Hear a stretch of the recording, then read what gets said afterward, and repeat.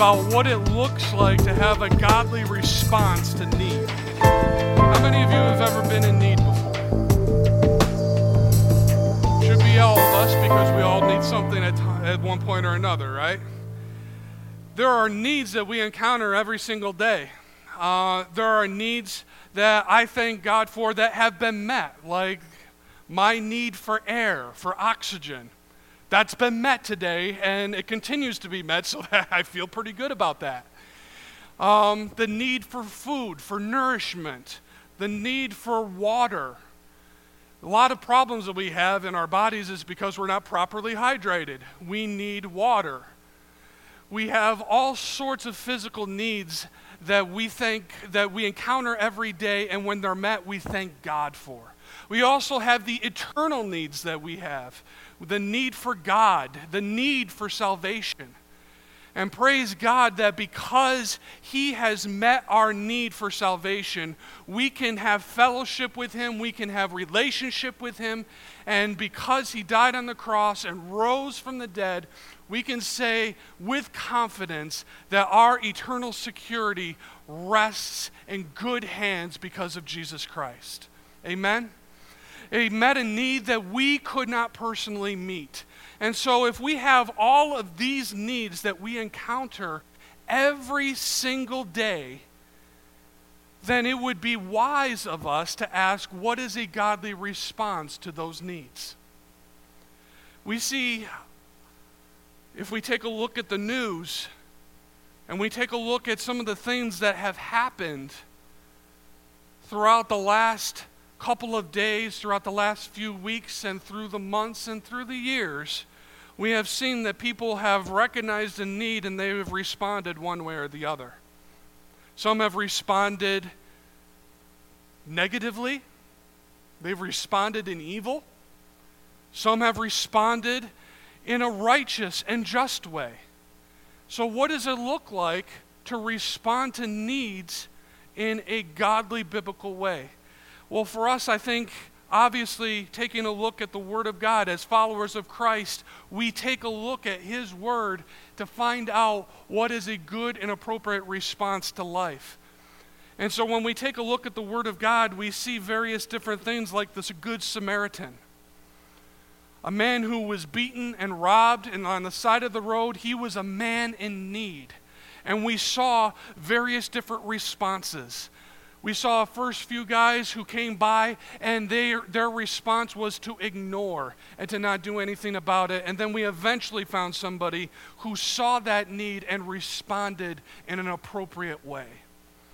We take a look at the offering that Paul talks about in 2 Corinthians chapter 8 and 9. He was taking an offering that would meet a specific need, and he was exhorting the Thessalonians for their response to that need, but he was also encouraging the Corinthians and helping them to respond in an even better way than they did before.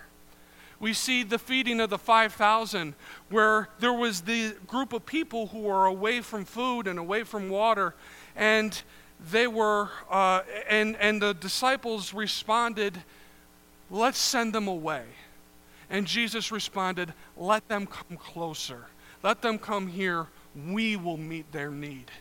And so we see passages all throughout the Bible that we see people who are encountering need and they respond one way or the other, and all the while God is saying, I am calling my people to respond to need in an appropriate way, in a way that gives life, in a way that gives hope.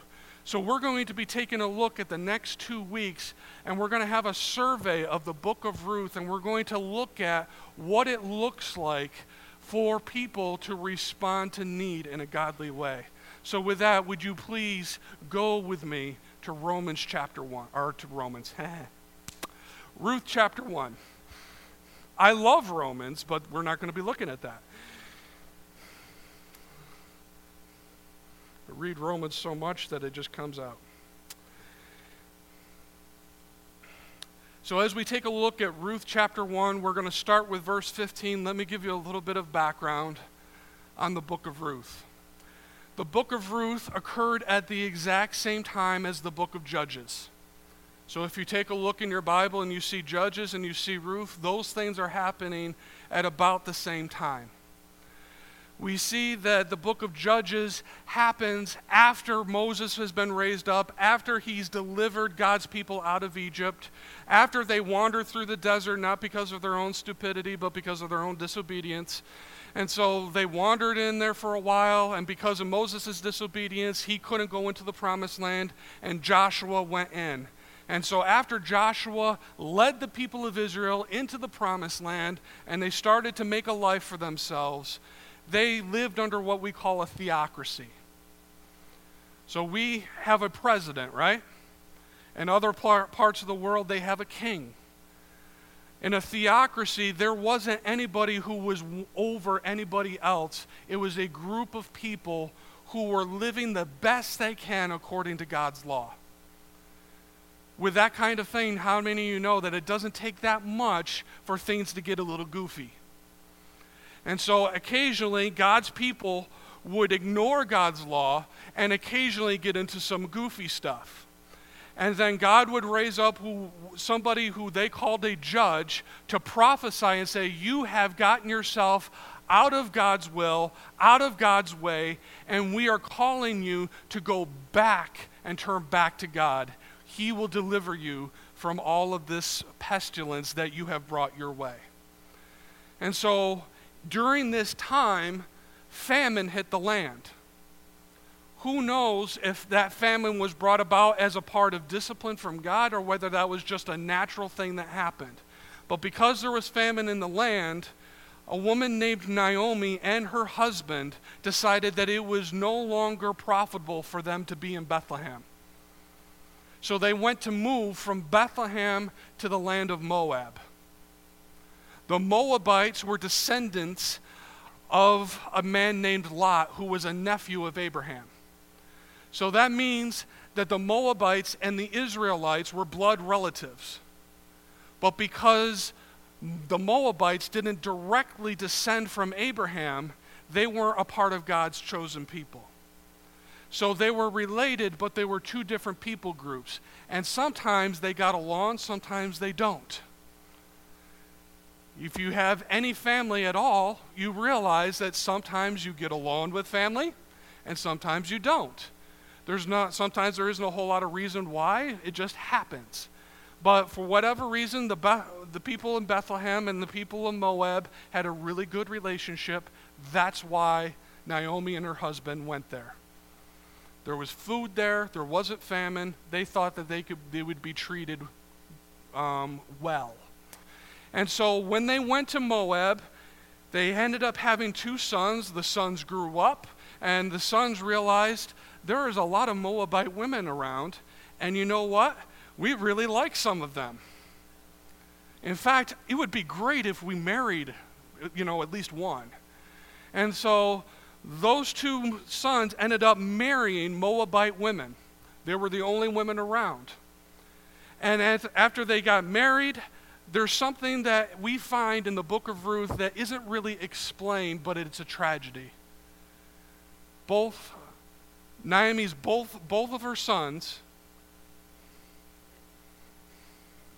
it did this during the first service, about this point too. All right. Both of her sons and her husband passed away. She lost all of the men of her life, and the Bible doesn't really explain why. So here Naomi finds herself with two of her daughter-in-laws, and Naomi is bitter.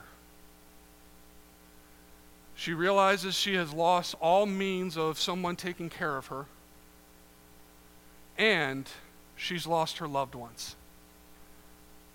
And so her response was one of bitterness. She looked at her daughters-in-laws and said, you know what? I'm going to go from Moab back to Israel because the famine is over, but I encourage you, please don't follow me. If you follow me, no good will happen and you won't be able to take care of yourself. So please don't follow me. One of the daughter-in-laws said, oh, I will never leave you. I'll never leave you. I'll never leave you. Go. Okay. and she left. The other daughter-in-law was Ruth. And so we pick up in Ruth chapter 1, starting in verse 15. We see Naomi's final appeal to Ruth in verse 15, and we see Ruth's response in verse 16. So let's read together. And she said, "See, your sister-in-law has gone back to her people and to her gods. Return after your sister-in-law." But Ruth said, "Do not urge me to leave you or to return from following you, for where you go, I will go, and where you lodge, I will lodge.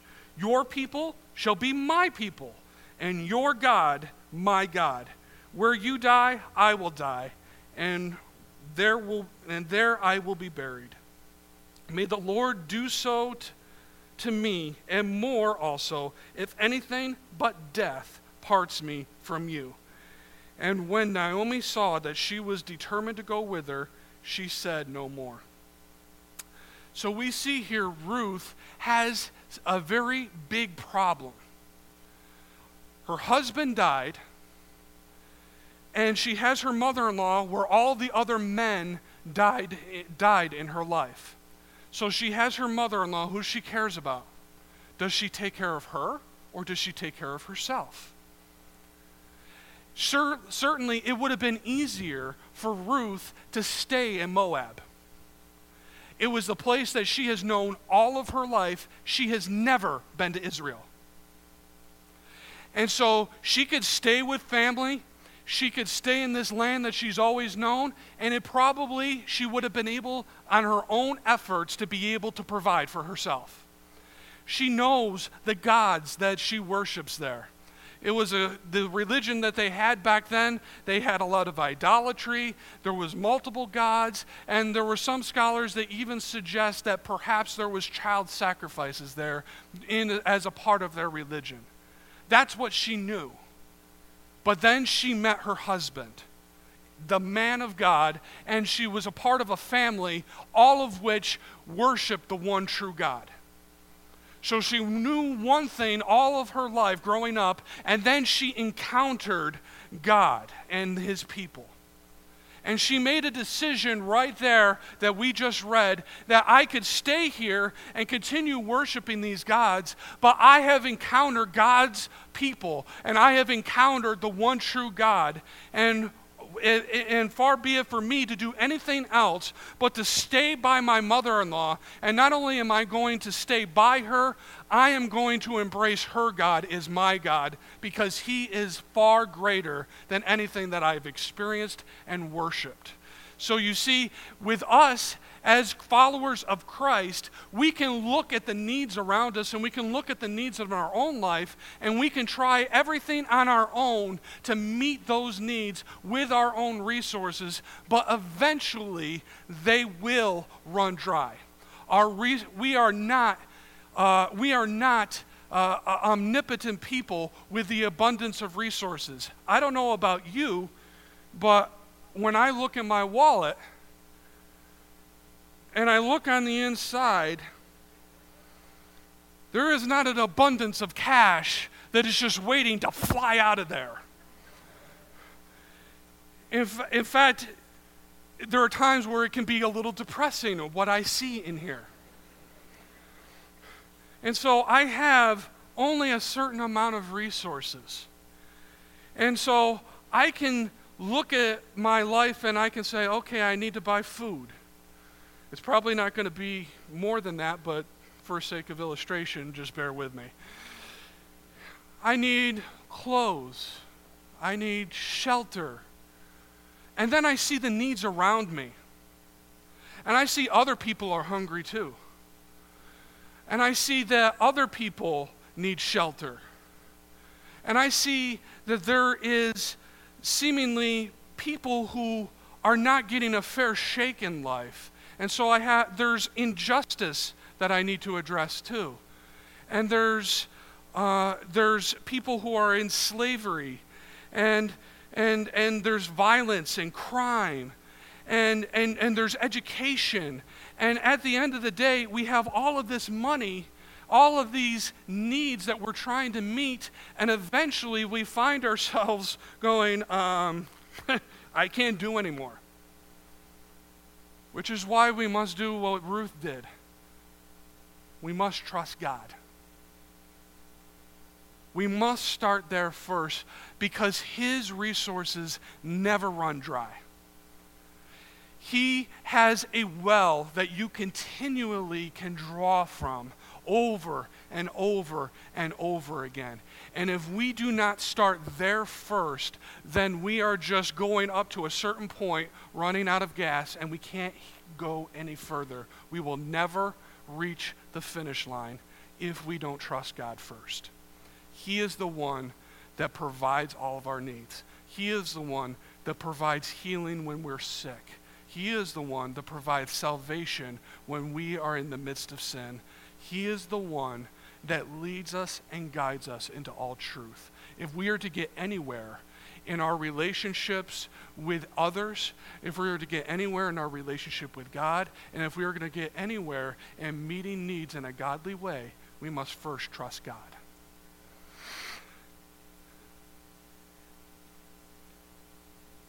Our second point, our first point was to trust in God. Our second point is to work hard. Those two seem to be at odds with one another. And it seems like with the church, it seems like I have encountered people, including myself, that try to work hard but don't trust God.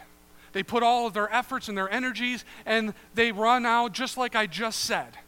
They can't get any further because their resources are few and they're trying hard to do everything and they can't do it. And then you have people on the other side who trust God and they say, I'm trusting in God, He will deliver me, He will do all this thing, He will fix the world, and yet they remain firmly planted on their butts in their seats. And we find that God is calling people to go out and to do the work of the kingdom, and yet there are too many of us who are willing to sit on our can and not do a doggone thing. And it is time for the people of God to actually get up and start working hard for the sake of the kingdom, because that is what He has called us to do. Us saying that we trust in God but not doing anything, that is a false trust. Because trust inspires you to react. It inspires you to act for the sake of what you are trusting. So if God has called you and you have responded saying, I trust you, God, then I hope that your next step after that is getting busy doing the work of the kingdom. That not only makes sense, that is what God has called us to do. Let's take a look at Ruth once again. Ruth chapter 2 this time, starting with verse 1.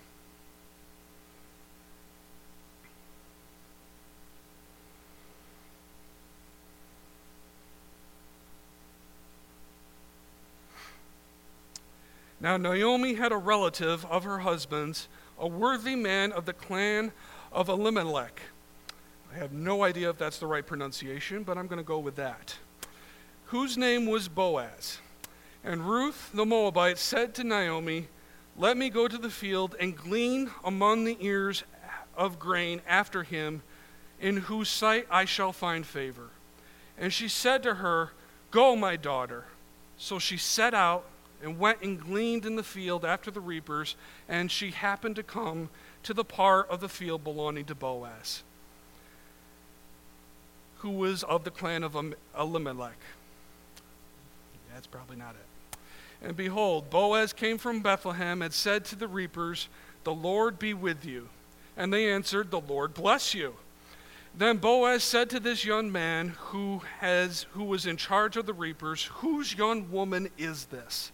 And the servant who was in charge of the reapers answered, she is the young Moabite woman who came back with Naomi from the country of Moab. She said, please let me glean and gather among the sheaves after the reapers. So she came, and she has continued from early morning until now, except for only a short rest. Ruth could have stayed at her home. She could have prayed to God, and she could have waited for something to happen. But we find that Ruth ended up going into the fields herself and working to make sure that not only her needs were provided for, but that her families were provided for as well. She got dirty. She was there in the fields, picking things up, working in the dirt, carrying heavy, heavy things. I don't know about you, but I've lifted a lot of heavy things in my life, mostly for the sake of training for football. I got news for you. Now that I'm no longer a football player, I have no interest in lifting any more heavy things. I see a heavy thing and I think, you know what? That looks good right there. Let's leave it. We can build a monument. I don't want to lift any more heavy things. But there are times in life where things come up, and whether someone put that there or I put it there myself and it needs to move, I need to pick it up and take it somewhere. There are times in life where we have to be willing to work hard. Now, I just outed myself a little bit. I am a little bit lazy. Are any of you willing to admit that you're lazy? I find myself expending more energy trying not to work than me actually working. And I think there's a lot of people that fit that description. In fact, I looked on YouTube and saw a whole bunch of examples on people being lazy. So let's take a look at a clip of some of these folks.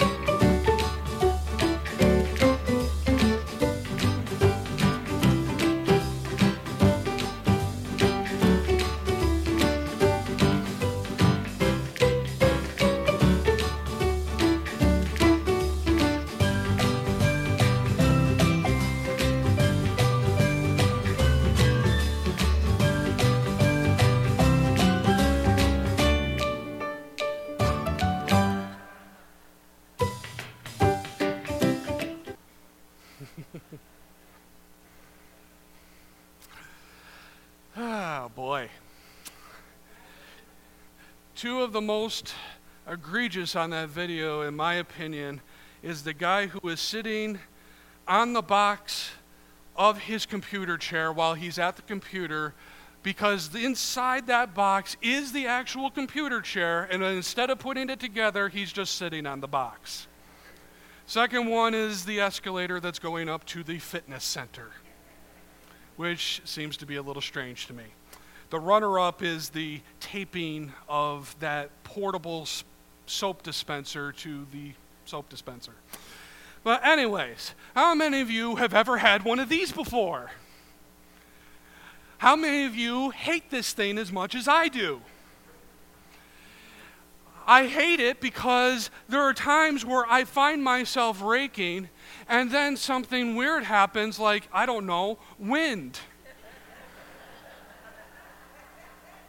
And the wind takes this perfectly formed pile and scatters it abroad. And then I go throughout to the ends of the earth, raking it back together only for wind. There are times where we need to start working for the sake of the gospel. This is better, that I find this more enjoyable raking cash than I do leaves. But I find that there are times that we try so hard and work so hard for a certain outcome that when the outcome doesn't happen, we get frustrated and we give up. We work hard for the sake of justice, and then we see injustice, the same injustice that we have been battling not only for decades, not only for centuries, but since the beginning of time. Because all of humanity has fallen sick and fallen short of the glory of God. But we work hard for it, and something happens and we're like, well, what do we do with that?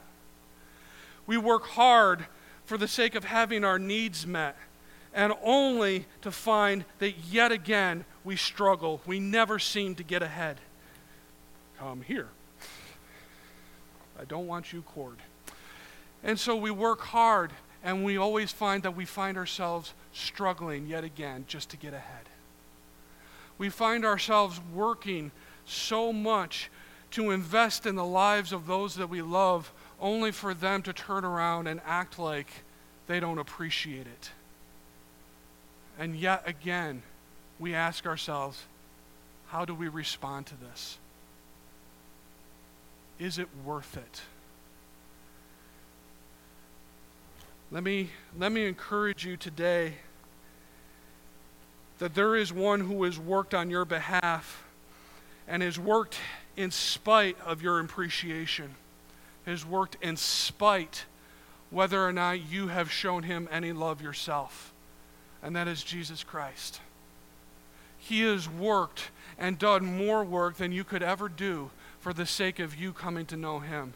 And he showed that he was not afraid to get his hands dirty when he was here on this earth and his disciples were about ready to get something to eat. And he took time to wash each and every one of their feet, something that was unheard of for someone in his position to do. Nothing is below us as people of God. If you want to respond in a godly way to need, not only should you be able to trust God, but you should be willing to get your hands dirty for the sake of the gospel of Jesus Christ.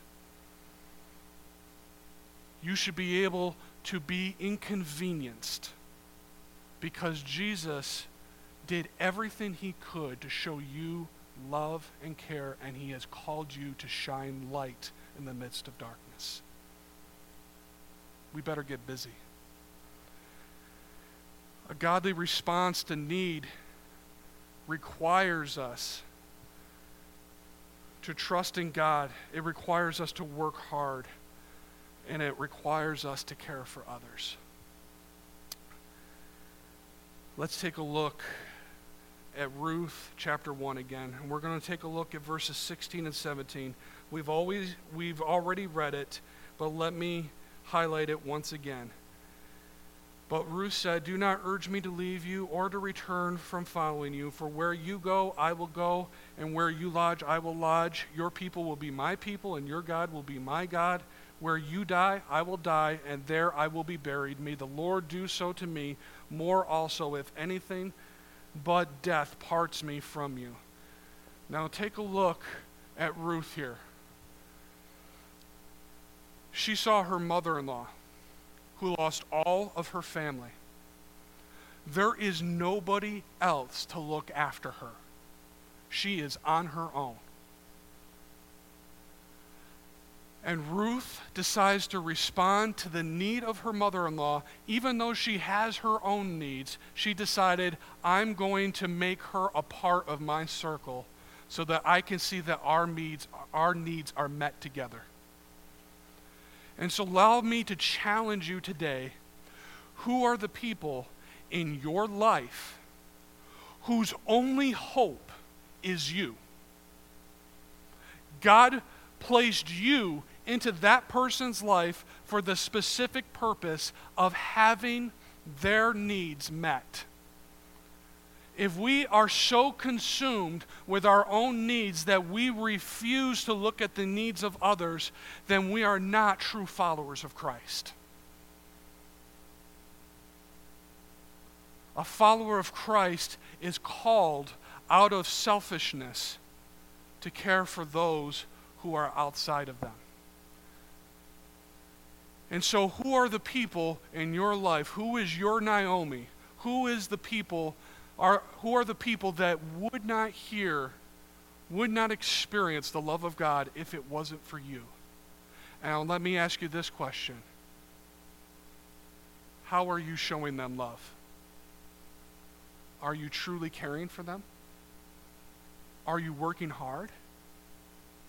Are you getting your hands dirty for the sake of their needs being met? And if not, why? If God has called us to do this very basic thing, then why are we not doing it?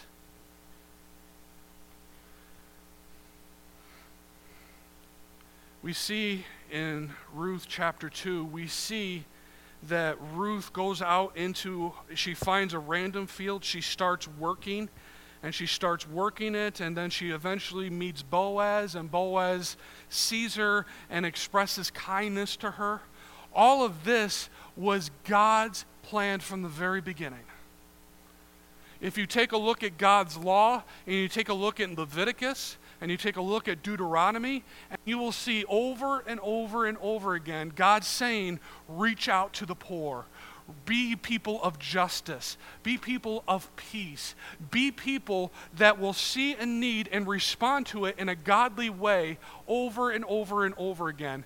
And in fact, the law says that if you have a field, you can work the middle part, but you leave the outside corners and the outside edges. You leave that alone, and you leave that for those who are poor and those who are foreign. And so we see here a system in place where God said, my people are going to be a people who will be meeting the needs of others, whether they are a part of our family or not. So let me exhort you today that no matter how often you go and gather your resources and you work hard and you do everything possible to grab all of this stuff, but if we hang on to all of this stuff and not drop it, but hang on to it and hold on to it, I dropped it again. And we have this hard heart and we cling so tightly to this thing that we think is ours, and we're unwilling to meet the needs of others, then perhaps we are not really the people of God. God calls people and he says, I'm going to give you this access. And this access is not for you to hang on to. This access is for you to meet the needs of others.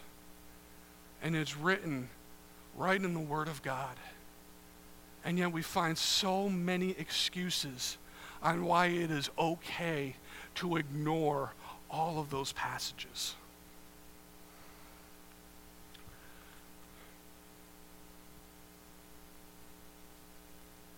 In Acts chapter 2, very end of the chapter, it gives a summary of the church. And it says the church were all together in one. That means they all cared for one another. They were all united. They had the same purpose. It also said that they would frequently sell things so that other people's needs were met, and that they shared everything and had everything in common. In Acts chapter 4, it goes on to say, even in stronger terms, that there was nobody in need if you were a part of the people of God. Nobody in need. If we want to respond to a need in a godly way, we have to acknowledge that there are needs among us that need to be met. And that there are needs outside of these walls that God is calling us to meet. And it requires us to be willing to trust him and to get to work and get our hands dirty. Will you join me in this challenge of let's look at others and care for them the way Jesus would? Let's not dismiss them like the disciples did with the 5,000, but let's bring them closer. Let's invite them to be a part of us, and let's meet their tangible needs where they're at.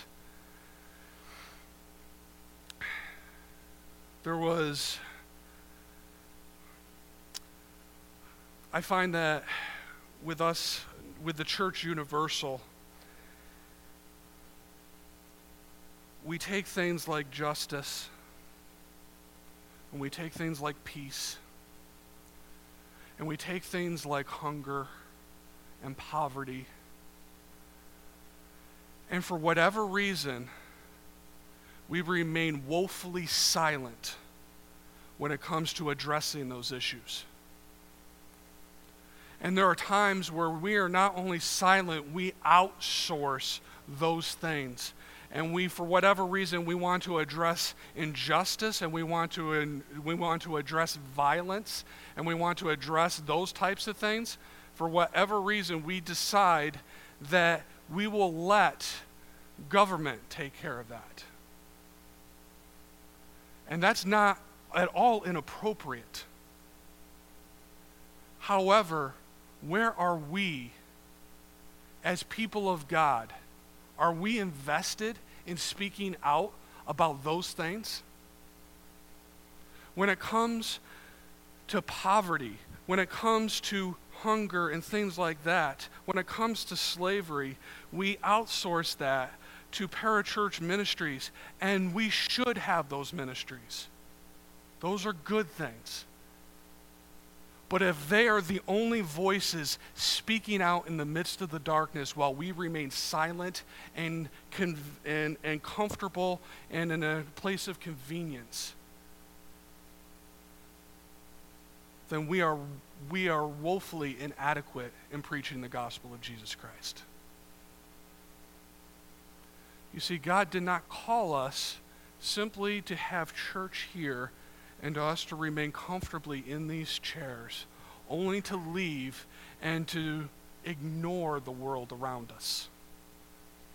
Not only are we called to preach the gospel, but as you will read over and over and over again, the people of God look at the needs around them, get their hands dirty, and look to care for others.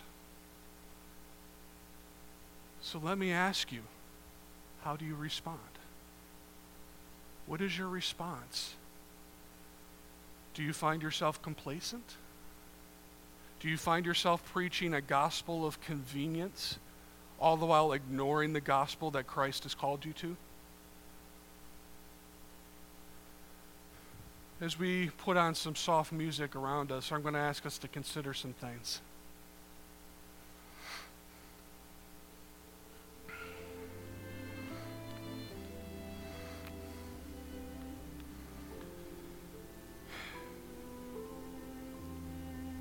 Christ has called us, and we are called to trust him. Do we really trust him enough that as we see needs around us, do we cling tightly to this? Or are we willing to let go of our resources for the sake of meeting the needs of others? Are we willing to reach out to those around us and being willing for them to receive from us simply because that's what Christ has called us to do?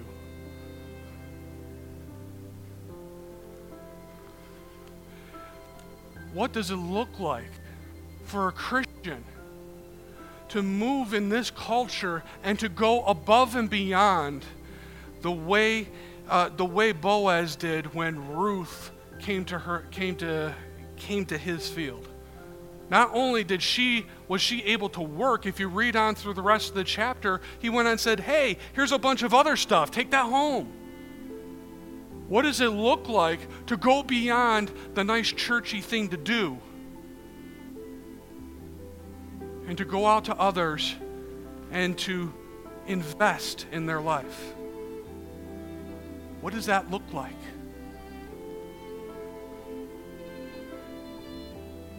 For many of us as Christians, we say we're a follower of Christ, and that means that Christ has saved us and He has implanted the Holy Spirit on the inside of us to transform us into the image of Christ.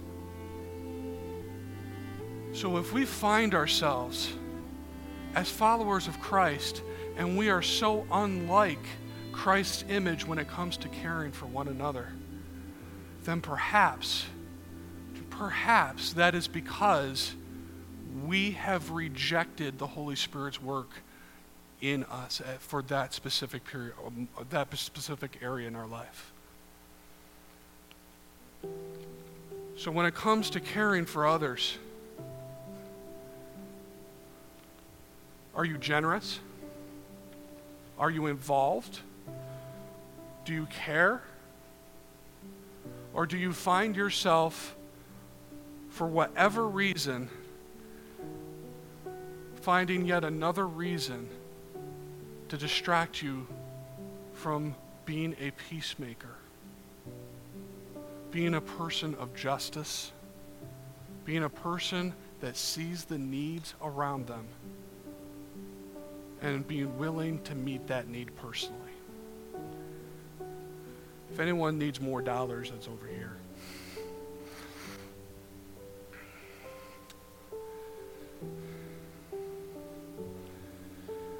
Will you bow your heads with me?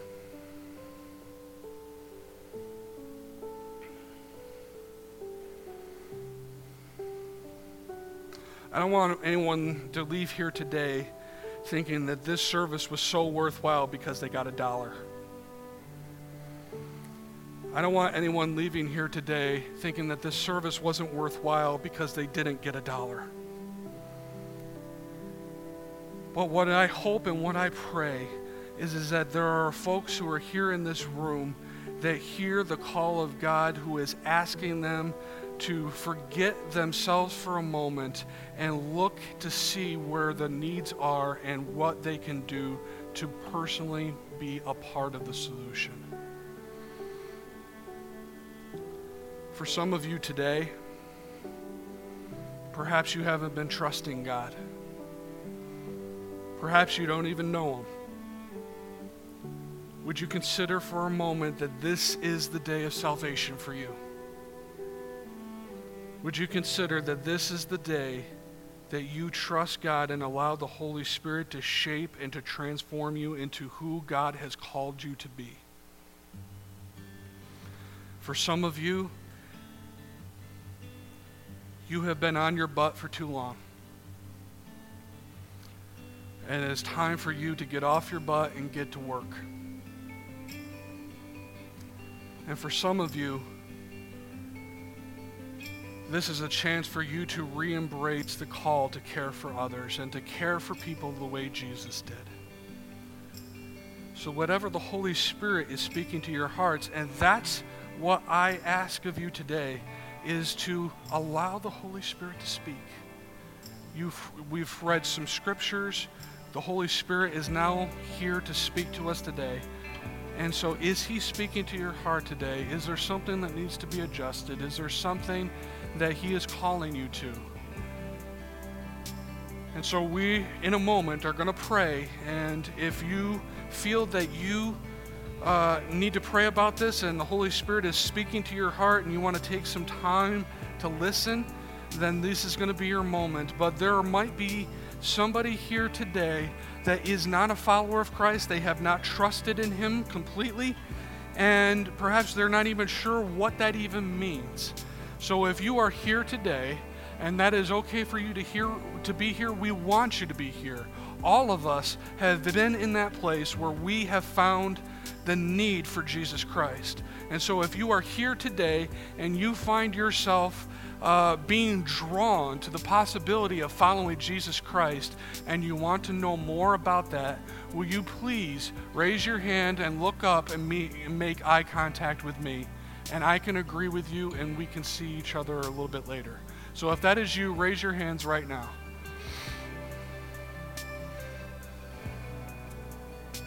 Okay. So God, today we thank you. We give you praise.